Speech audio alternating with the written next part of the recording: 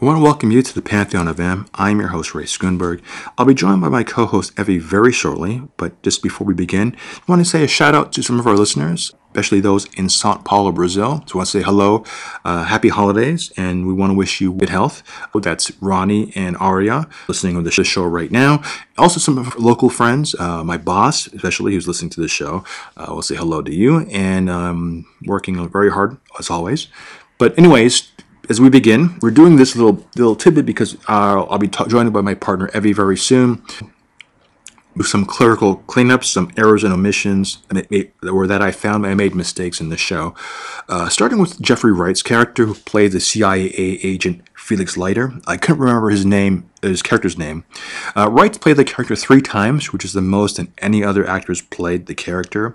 Anyways, Felix was a character who ended up being Bond's best friend, and he's made 10 appearances in 10 films, starting back as far back as the beginning with Dr. No.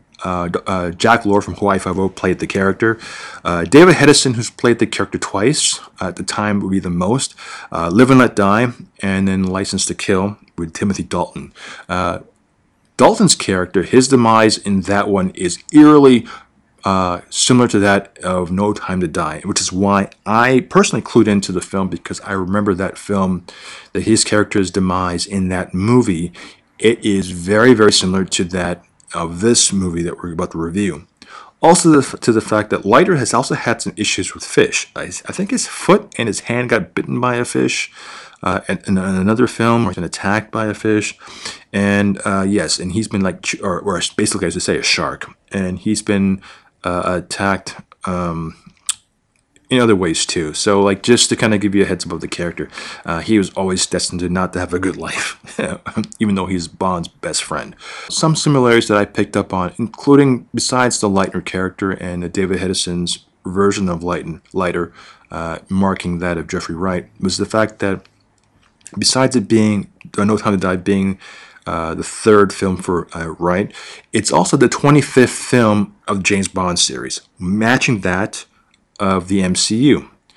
The MCU's 25th film was Shang-Chi and the Ten Rings, both of which these films have released in the fall of 2021.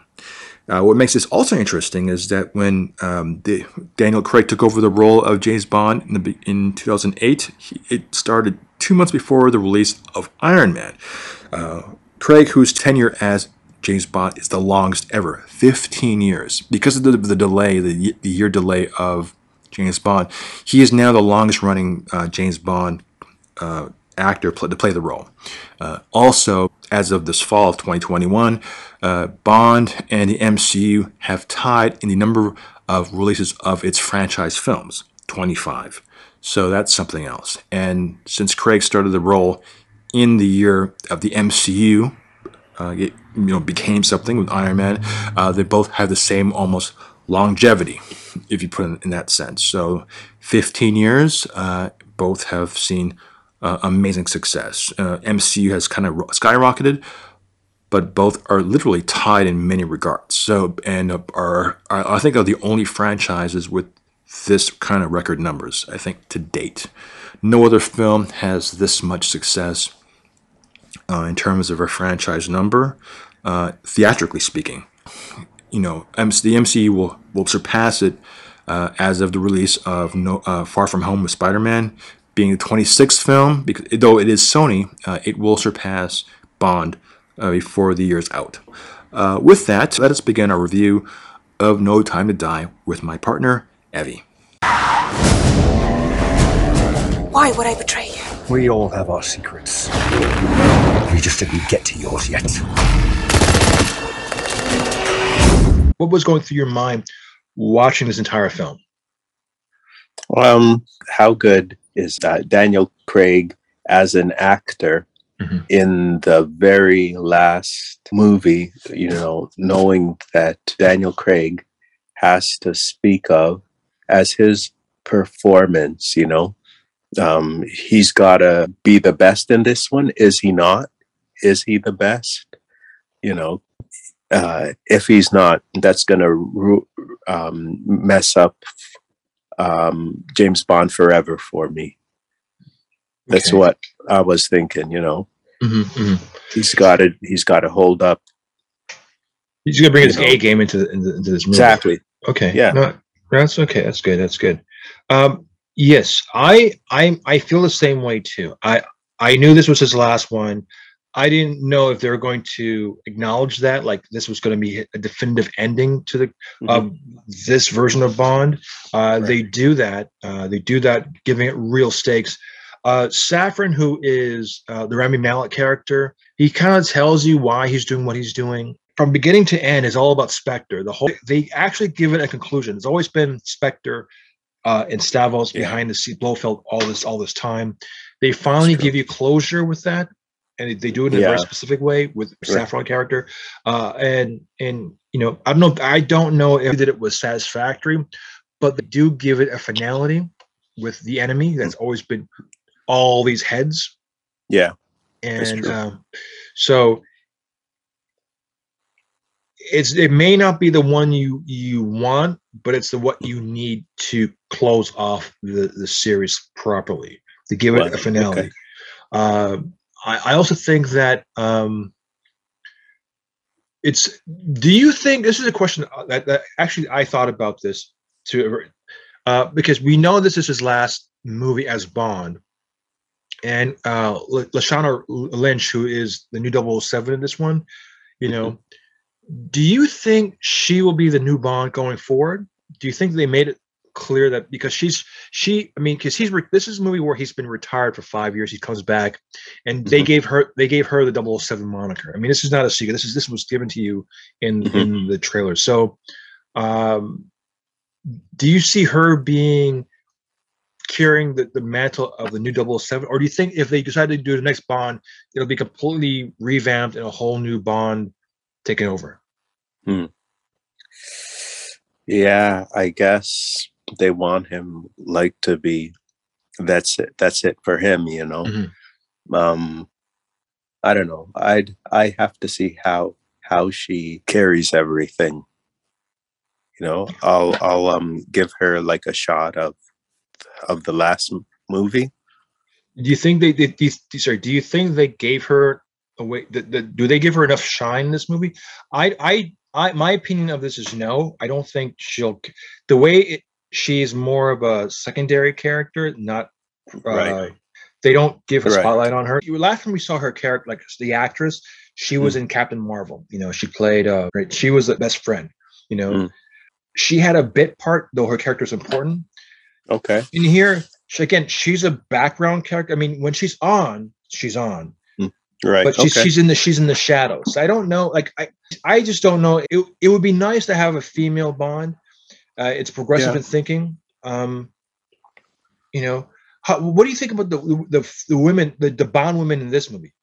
Considering we're now in a very self-aware, progressive world, the traditional Bond girls. This is not this. We don't get the traditional Bond girls here. No, we don't. Can you identify what the Bond girl is now, and what's your thoughts on that? She's smart. She's less of being a person who's used. She's not dumb. She's very she's smart, and she drives as well. I hope that this new Bond, not dumb, because she's the next James Bond. I want to see her in a better light rather than she was in the past. And about the Bond women, we have Ana de Armas. Armas, she's the girl from Cuba. She had the nice dress, dinner dress on, the black dress. You have Madeline. You have Lashana. The Bond women here, whenever, when he's in Cuba, his first instinct is oh, you're here to seduce, and they cut him short. They tell him straight, no, I'm here for this is work, and I think they make him the butt of the jokes, but I think Daniel Craig takes it with a great deal of brevity and humor and dignity, not dignity, but he allows himself to be the butt of the joke to showcase women in this one as being strong. Ana de Armas is probably the most quintessential, the most action sequence character in this movie. In my personal opinion, the scene where then Cuba filling in for Felix, even though she's wearing that nice, like really, attractive and sultry outfit, night dress, she has some of the most amazing fight sequences and action sequences in the film. It's extraordinary. Lashana Lynch has an amazing gun sequence shortly thereafter. But how do you look at these women now, how they're portrayed in the Bond movies? Now I think that that these Bond figures have to represent, as nobody stupid. She can be beautiful, but she's got to represent, or else the whole Bond thing is just done for me. Yeah. Anyway, yeah. No, I agree. I think, yeah, and that's the new wave. That's the new. It's not. We're not in the cave. We're not in the 1960s Cold War. Women are like, yeah, you're right. They have to be in the forefront. They have to be leaders. You know? So no, I agree. Okay, and let's. And how would you rate this movie? This movie, I would say an 8, maybe. All right. Special effects were good. What special effects in this case? I don't know. All of the driving. All of the driving, right? Right. So, yeah, I want to see some special effects. I'm still upset about that. She's got to represent, or else. Okay, I give this movie a 7.5. I thought it was maybe a half hour too long. I think they could have cut it down. It's interesting. They have, for the first time in Bond history, you actually have a child involved in a very serious action sequence, which is kind of thrilling. It's scary. You're right. You do feel for the child because the stakes are kind of high and dangerous. So there is something. Yeah. I'm not a parent, but like as someone who can empathize with something like that, that was something else. It's something they don't normally include, and it's sort of interesting that they went there in that sense. The movie is bundled up into various little subcategories. I mean, there's a very long cold open before we get to the opening credits. This is the first time we don't see blood in the barrel shot. When they have the opening sequence and then they shake with the gunshot, blood drips. There's no blood dripping in this sequence. It's just the Bond sequence. It starts off with him in Jamaica.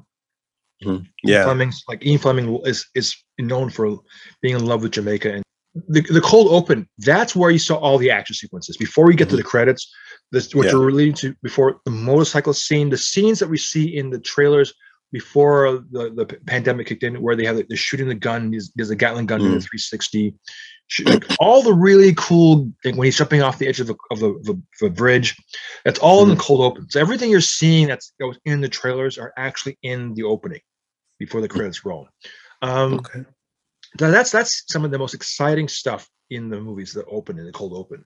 And that story is about trust, about Madeline and how much he can trust Madeline, and it also introduces us to Vespa. Because the person who he gave his heart to, he fell in love with, was Vespa back at Casino Royale. Yeah.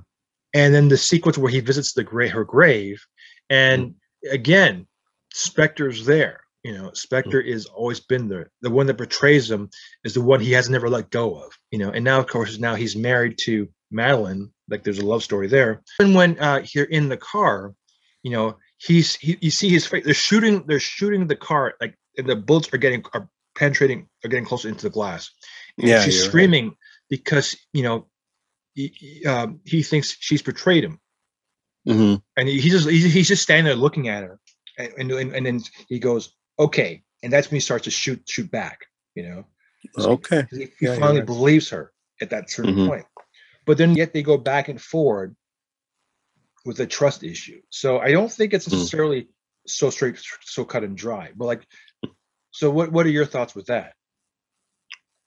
Yeah, trust is huge in relationships, right? So yeah, I can see why this movie is important. Like, so he's got to have a responsibility now. James, you gave up everything for her.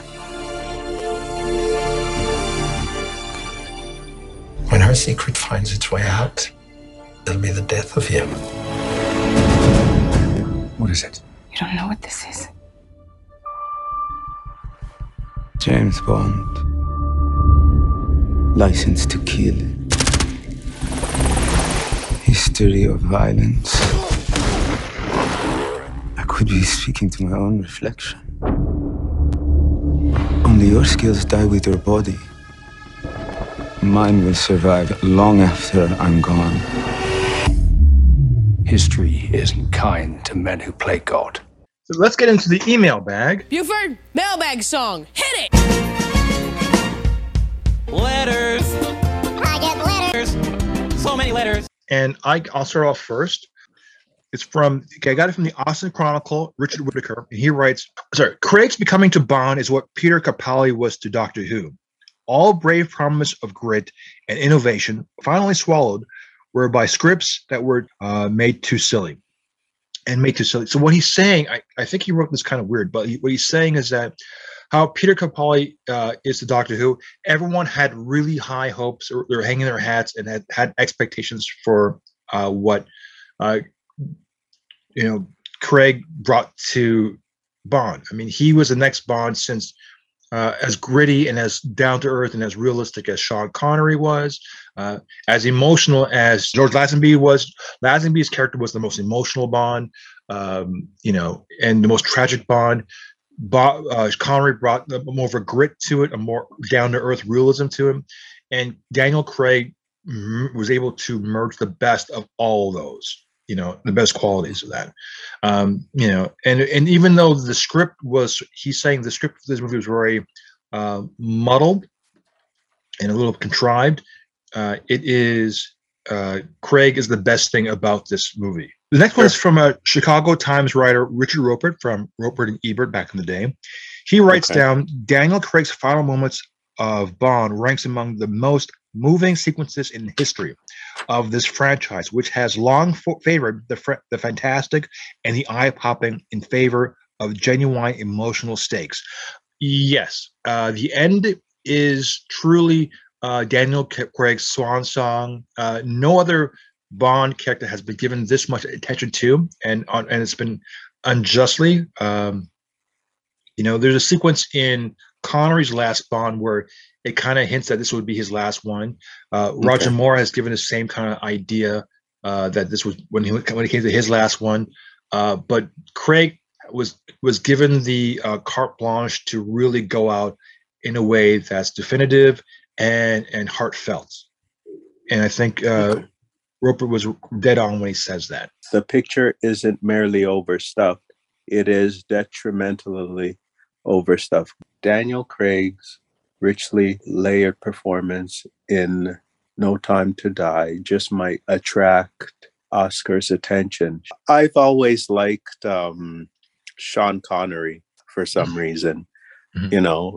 I really liked him as an actor, I don't know. And he's just my favorite for some reason. Yeah. If you read the books that Ian Fleming wrote, it is said that Daniel Craig is pretty much the closest thing to the written page version of James Bond. That was given. Some of the producers from the original, I forgot her name, the producers of the original Bond movies said that Craig is as close as you can to the written page of Ian Fleming's version of it than Connery. But Connery is the iconic version if you go to Bond.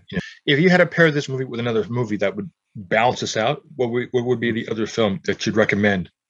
Oh, okay. Oh, wow. Okay. within the Sean Connery. No, I'm talking about this movie specifically. So like this movie specific. Okay. With this movie, I don't know. Yeah. Okay. So with this movie, wow. I don't know. For this movie, I don't know, man. I don't know. Quick. That's like yeah. I don't think that anybody could. I don't know. Anyway. No, you know what? Because I didn't have an answer either. I have nothing to give you either. So there you go. It's a unique because of how this movie goes. Yeah, it's a first. So yeah, I can see that, but I don't know. Bond. I want to see Bond still. Anyway. Yeah, I'll probably watch it again just to figure out what's going on. Okay, well, that brings me to my next question. What is it like? What brings Bond out of retirement? Like, what is it that brings him out of where he is? Like, like if you had to explain to somebody like what this movie's about, like without giving away the ending, because the ending we can't even go near. Mm-hmm. So, what is the purpose of this movie? What's the purpose of this Bond? Yeah, I think that he just wants, he wants to settle down. Mm-hmm. That's what I think, Yeah, although, yeah, so he's no longer a playboy by the end of the movie. So, yeah, that's just what I think. I'm still working on what I think, but yeah, I guess by the end of everything, he's got to man up, because there's a lot at stake. Okay. And that's what I think. Yeah. I have a different take on that. I don't think ever in any of the 5, he's done 5 films. Is it 5 he's done in the last 15 years, something like that? Couple of them. Yeah. Because he's what? Yeah. Yeah. Because go ahead. It's been like 15 years. The first movie, like Casino Royale, came out, I think 2 months before the first Iron Man movie came out. So he's been around since the MCU started. Okay. So that's how long it's been around. Mm. And I don't think, compared to the other Bonds, he's the least womanizing Bond there is. He's just been like, true. I mean, there was Vespa, but like he doesn't flirt. He doesn't really like, like though. Yeah.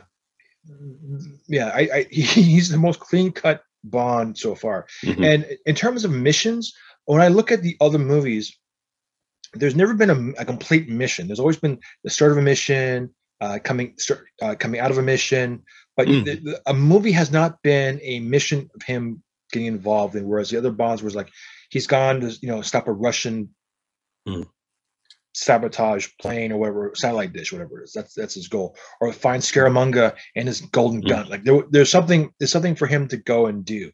This one is always it's like the start of something or the end of something. And there's never like a complete mission from beginning to end. And and even in this one, he's coming out of retirement to do one last thing. Yeah. So so this is a very different, like in terms of storytelling. This is not one of the more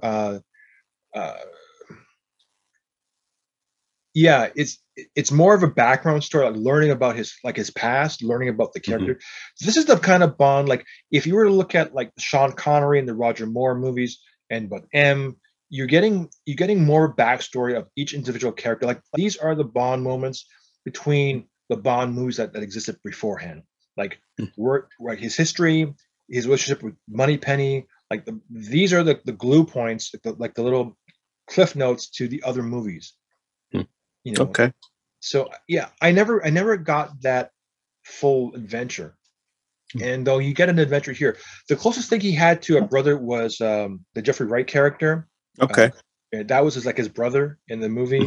Like, even though Blofeld was his adopted brother.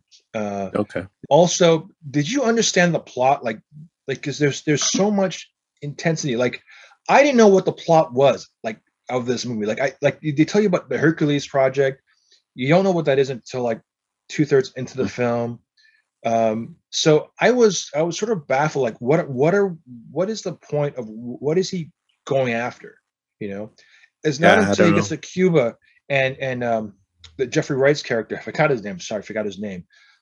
He tells him, MI6 and the CIA, we're not communicating. We're on the same team, and he kind of lets him in on what's going on. You know, and that's when we're up to speed with all of this. And it's still kind of disjointing, but it's kind of like, it's just disjointing, and it's kind of weird how they set it up. I think there's a lot of exposition, but it's not clear until we get to the last third of this film. Do you think it's 2 hours and 43 minutes? Like, how are you taking that in? Like, how are you processing this whole film?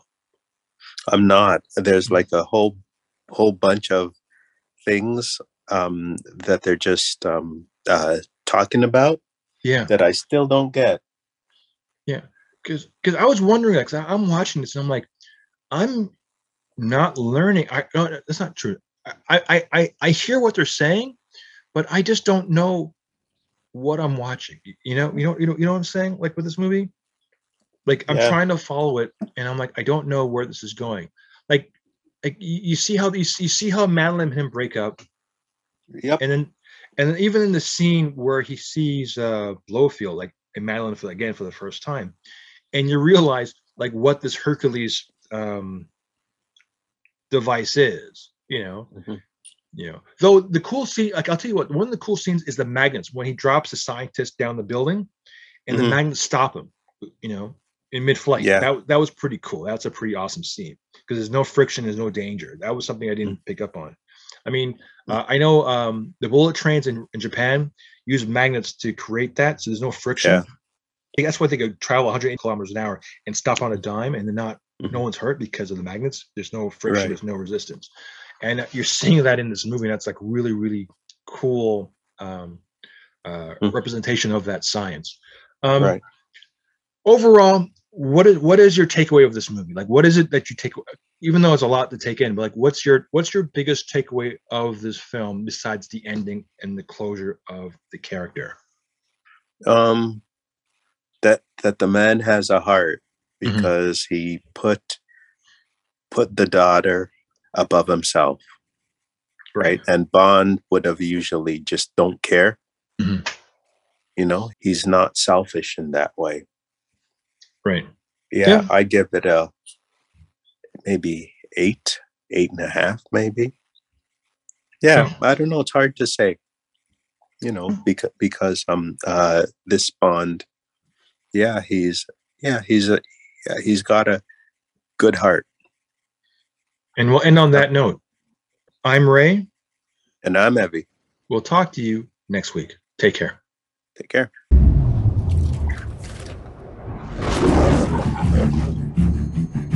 The world is arming faster than we can respond. Where's 007? I need a favor, brother. You're the only one I trust for this. The world's moved on, Commander Bond. You were 00? 2 years. So stay in your lane. You get in my way, I will put a bullet in your knee. The one that works. I thought you two would get along. Name? Bond. James Bond. So you're not dead? Hello, Q. I've missed you. It's the most valuable asset this country has. If you feel yourself losing control, I'm not going to lose